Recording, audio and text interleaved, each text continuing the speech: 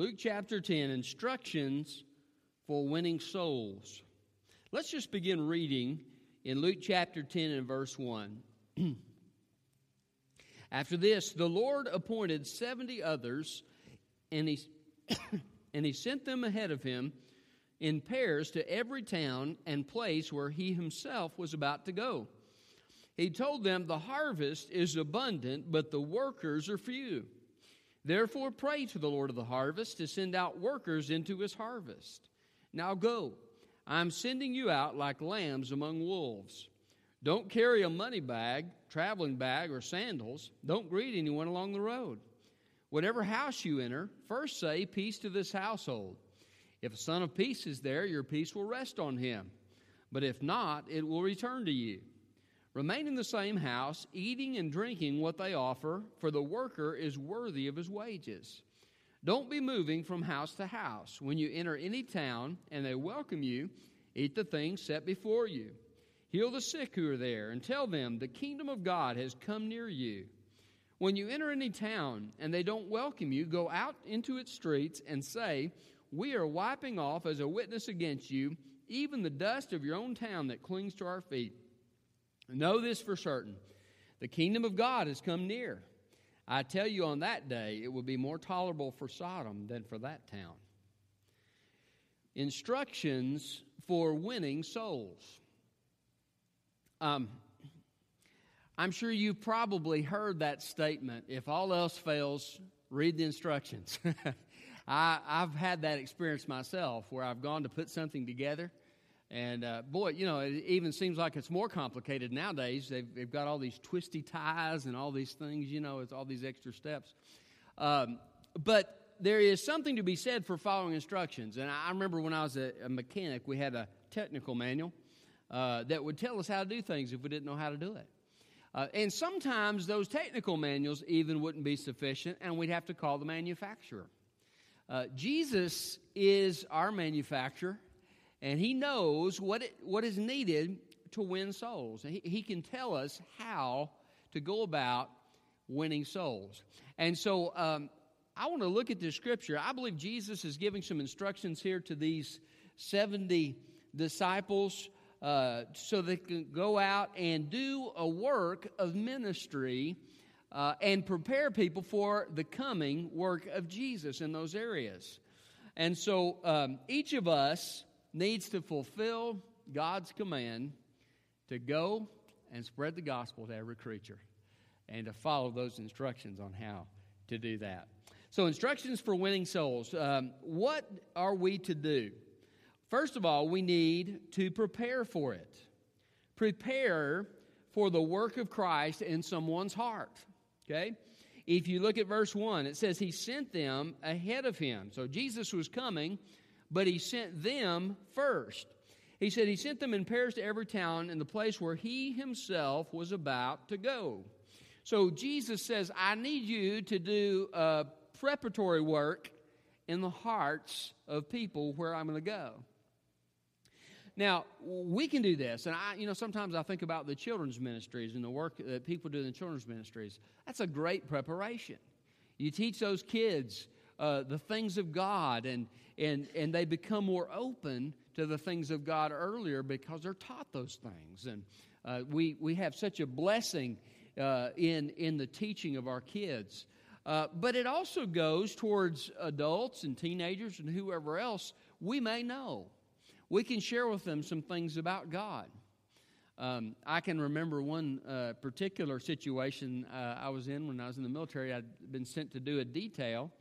And we had quite a bit of time during that detail he told us if we weren't out on the call, we could read, we could play dominoes, which sometimes we did, and we could talk about different things. And one of the things that we did was occasionally, and I would bring my Bible a lot of times and read, but they would ask me a question about spiritual things. And so we would talk about these things, and I knew that one of the men there wasn't very open, and so I would answer the question, but I wouldn't really go a whole lot farther. And it was kind of a process, and we began to get in longer and longer conversations over time.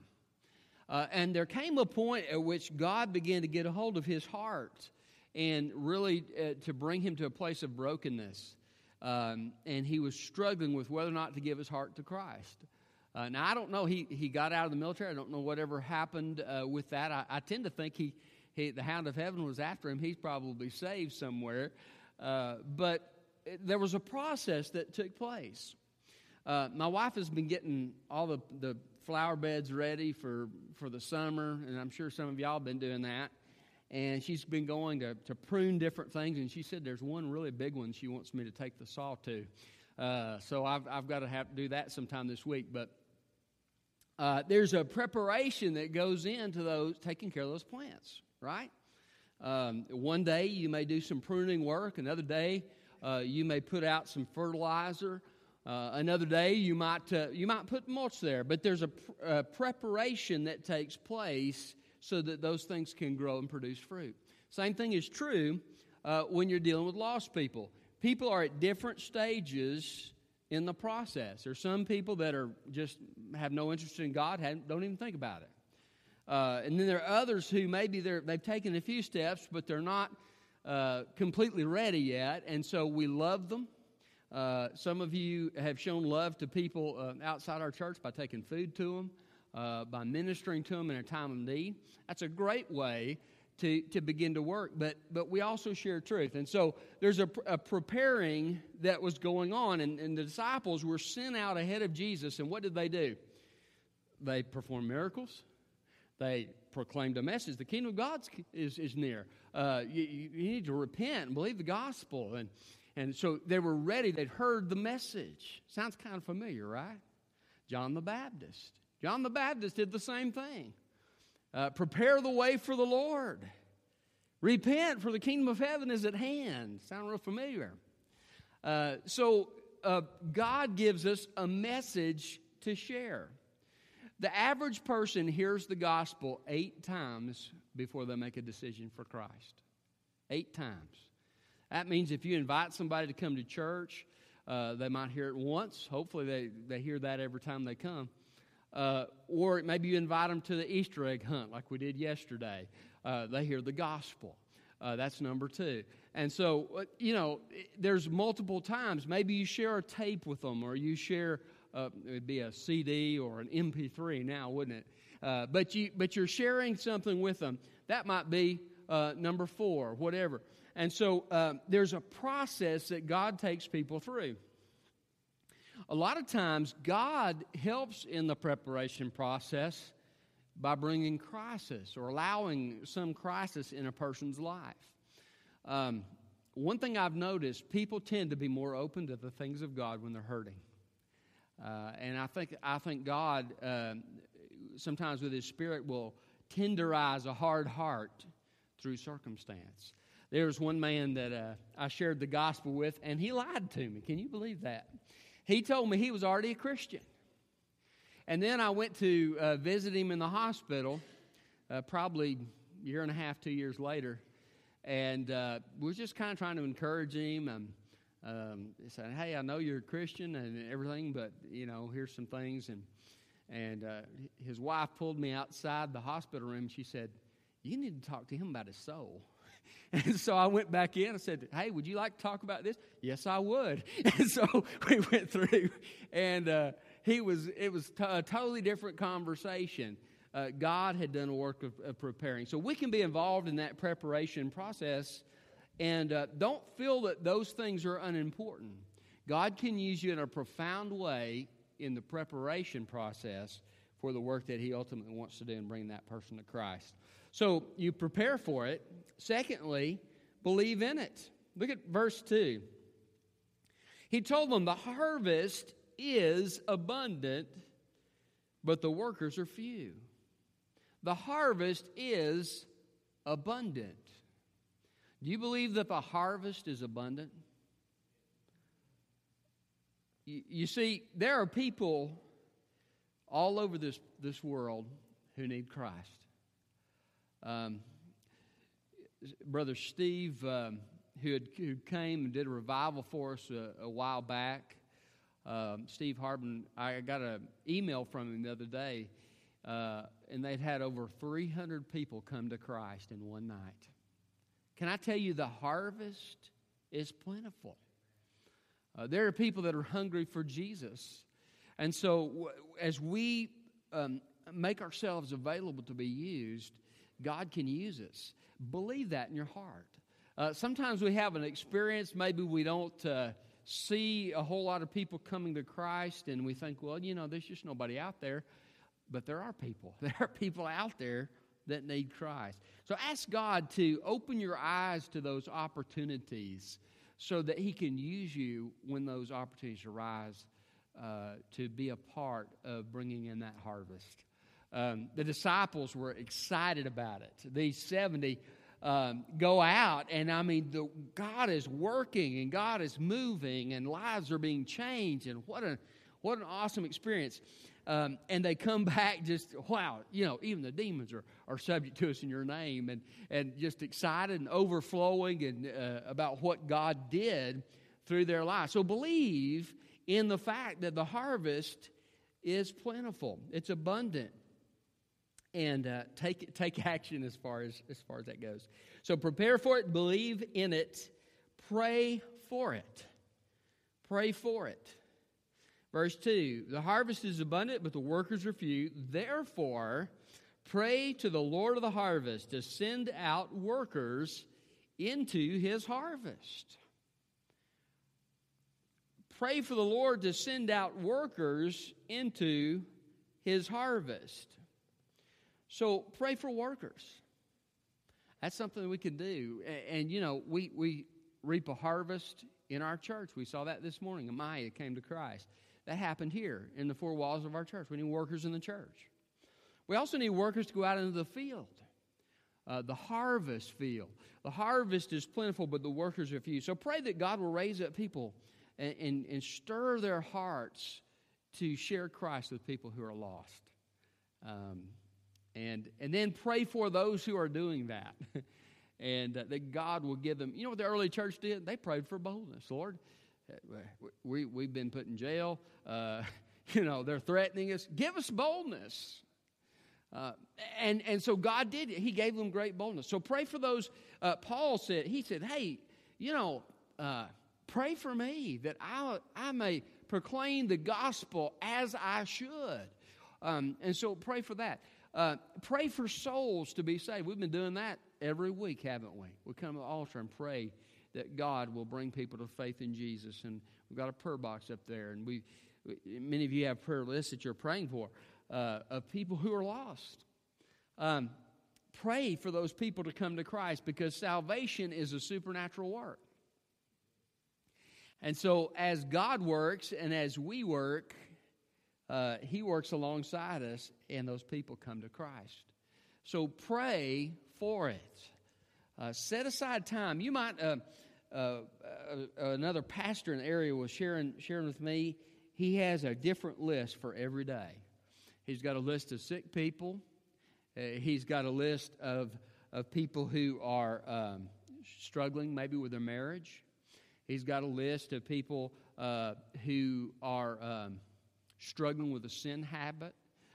He's got a list of people who are lost, and he prays for those. And you could go on, but you might set aside a day a week to pray for some people by name that you know are lost. To pray for those that we go out and talk to on Monday night. That God will prepare their hearts, and pray for us, because guess what? Spiritual warfare will happen when you're trying to share Christ. Well, I went to a clinic down in Texas when I was learning how to do the faith evangelism strategy. And he was talking about how he was sharing the gospel one day. And the television, some television program, this loud "Wah!" scream came right in the middle. He's trying to share Christ. He said it was as distracting as it could be. People. And I noticed that the other day. Philip and I were talking to somebody, and in the next trailer over, there's somebody that yelled. I don't know what was going on over there, but there is a spiritual struggle going on. The devil doesn't want people to come to Christ. So pray about that. Pray that God will go before us as we share it. And then go to it. So prepare for it, believe in it, pray for it, go to it. He says in verse 3, now go. Right? There's an additional step. You know, you say, well, I've gone to 6 evangelism trainings, and I've learned all these different methods, and I've done all these different things. But if you never take that and use it, it doesn't do any good. So Jesus is saying, okay, I've told you what to do. Now go do it. Go out and share the message. So there comes a point at which we've got to go to it. And sometimes there may be a process by which you say, Lord, I'm scared to death. I believe that's why the early church prayed for boldness. You may be scared. You may be fearful of what may happen. But you can pray, God, give me boldness. Help me be willing to speak to those people and to show them love. Really, that's the heart of sharing with somebody, is just loving them. Jesus loved people. You may have a person that's a Christian. Guess what? They're probably encouraged that you shared with them. But just love those people. Let God love people through you, and ask God to help you to be an instrument. And share what Jesus has done for you, right? Everybody can do that. You may not be a theologian, but you can say, hey, this is what Jesus did for me. I love that story of the blind man, and Jesus heals him. He's born blind. Jesus heals him. And the Pharisees are mad because they don't like Jesus. Well, how'd this happen? We know what kind of man this was. How'd this happen? You're trying to get him to say. Finally, he gets exasperated. He says, look, he said, I don't know if he's a sinner or not, but one thing I know, I was blind and now I see. Deal with it. Now, he didn't say deal with it, but that's basically what he's saying. Hey, what can you do with this? I can see. And so there's a witness, hey, this is what Jesus has done for me.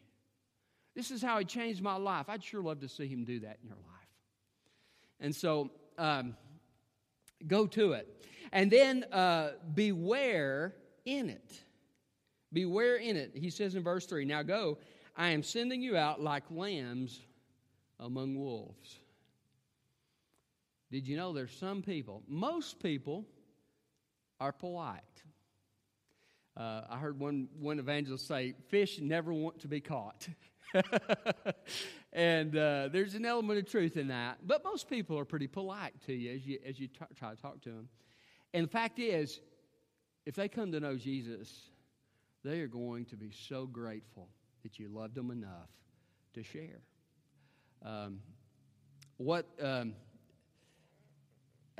remember just hearing someone say, I'm so glad that you guys came. I'm so glad that you guys came here on our front porch and told us. Something different has happened. There's a change in their heart. And they're overflow with gratitude toward God, but they're also grateful to the person that told them. And so sometimes we're reluctant. I remember when my kids were little, the vegetables were not popular. Candy, on the other hand, was a different story. Megan would crawl up on the counter to find the candy that we put up, And then when she got in trouble for it, she trained David how to do it. And we saw him one day. We walked in there, and there's Megan. She's got the chair up there for David, and David has crawled up on the counter, and he's trying to get into the candy. Everybody likes candy, but vegetables sometimes are not too good, but we need them, right? Sometimes the best thing we can do for somebody in love is to tell them about the awesome change that God has brought and to share how they can have that change. And it will help them. They will be changed forever. But beware in it, because not everybody is nice. And there will be a few times, usually few and far between, but at least in my experience that's been the case, where somebody will just be rude. I'm sending you out like sheep among wolves. Now, how would you like to be a sheep in the middle of a bunch of wolves? I don't know if I would want to be there. But it's a vivid picture. How could they have courage to go out? Jesus says, I'm sending you out like sheep among wolves. Really? That's Jesus, you really want me to go out like a sheep among wolves? I mean, I'm not sure I like that idea. Wolves don't like sheep. Well, they like them, but in a different way than we want to be liked, right? Guess what? We have a shepherd. And his name's Jesus Christ. He said, I'm the good shepherd. Now, what was a sheep? What did a sheep rely on? When a sheep was eating or drinking or going about its regular everyday activities and a wolf came up, the sheep relied upon the shepherd. You see, I don't have to worry ultimately about the results of what happens when I share Christ. First of all, I've just been commissioned to tell them the message. I've not been commissioned to win them. That's God's thing. God has told me some steps I need to take, but ultimately God does the winning. I'm just the instrument, right? And then if that person responds negatively, I'm under the protection of our Lord. Now, you remember Peter? In the book of Acts, he is put in prison for sharing the message of Jesus Christ. Not a fun experience. But what happened during the night? The bars opened up. Angel walked through. His bonds fell off. He's walking out. He's thinking he's in a vision. He doesn't really even realize it's really happening. And he goes out with the angel, and finally the angel disappears, and he's standing out there in the street thinking, what's this about? You know, finally it dawns on him, this is real. You're out. You're out of the prison. And what God took care of him. And the church was praying, and this is like we are a lot of times, isn't it? Rhoda comes up, and Peter says, hey, it's me, Peter. And they're praying for Peter to be released. And she goes, somebody's at the door claiming to be Peter, you know. It's me. I'm the one you prayed for. And so we can trust God to be with us when we go out to share. Now you say, well, Pastor, it didn't always turn out that way. Yes, I know. James was put to death. Well, what did Jesus say? Rejoice and be exceeding glad, for great is your reward in heaven, for so persecuted they the prophets before you. As a child of God, as I share Christ, I have the privilege of seeing God work in other people's lives. If I'm persecuted, they lay up rewards in heaven for me. How you like that? If they put me to death, they promote me to glory. What's that? If God is for us, who can be against us?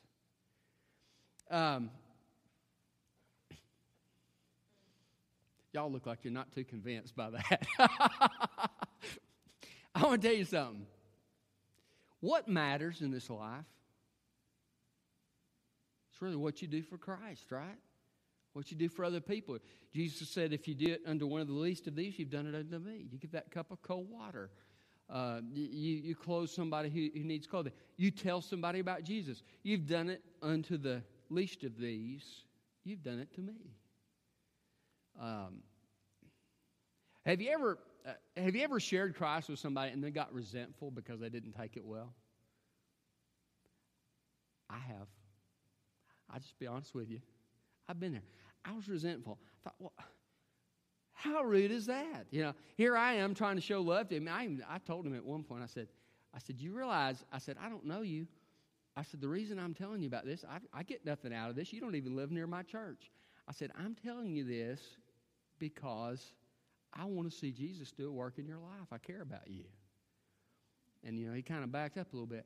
But I just kind of had a bad attitude after that. I was struggling with it. You know, here I'm trying to do right, and this person's not responding well.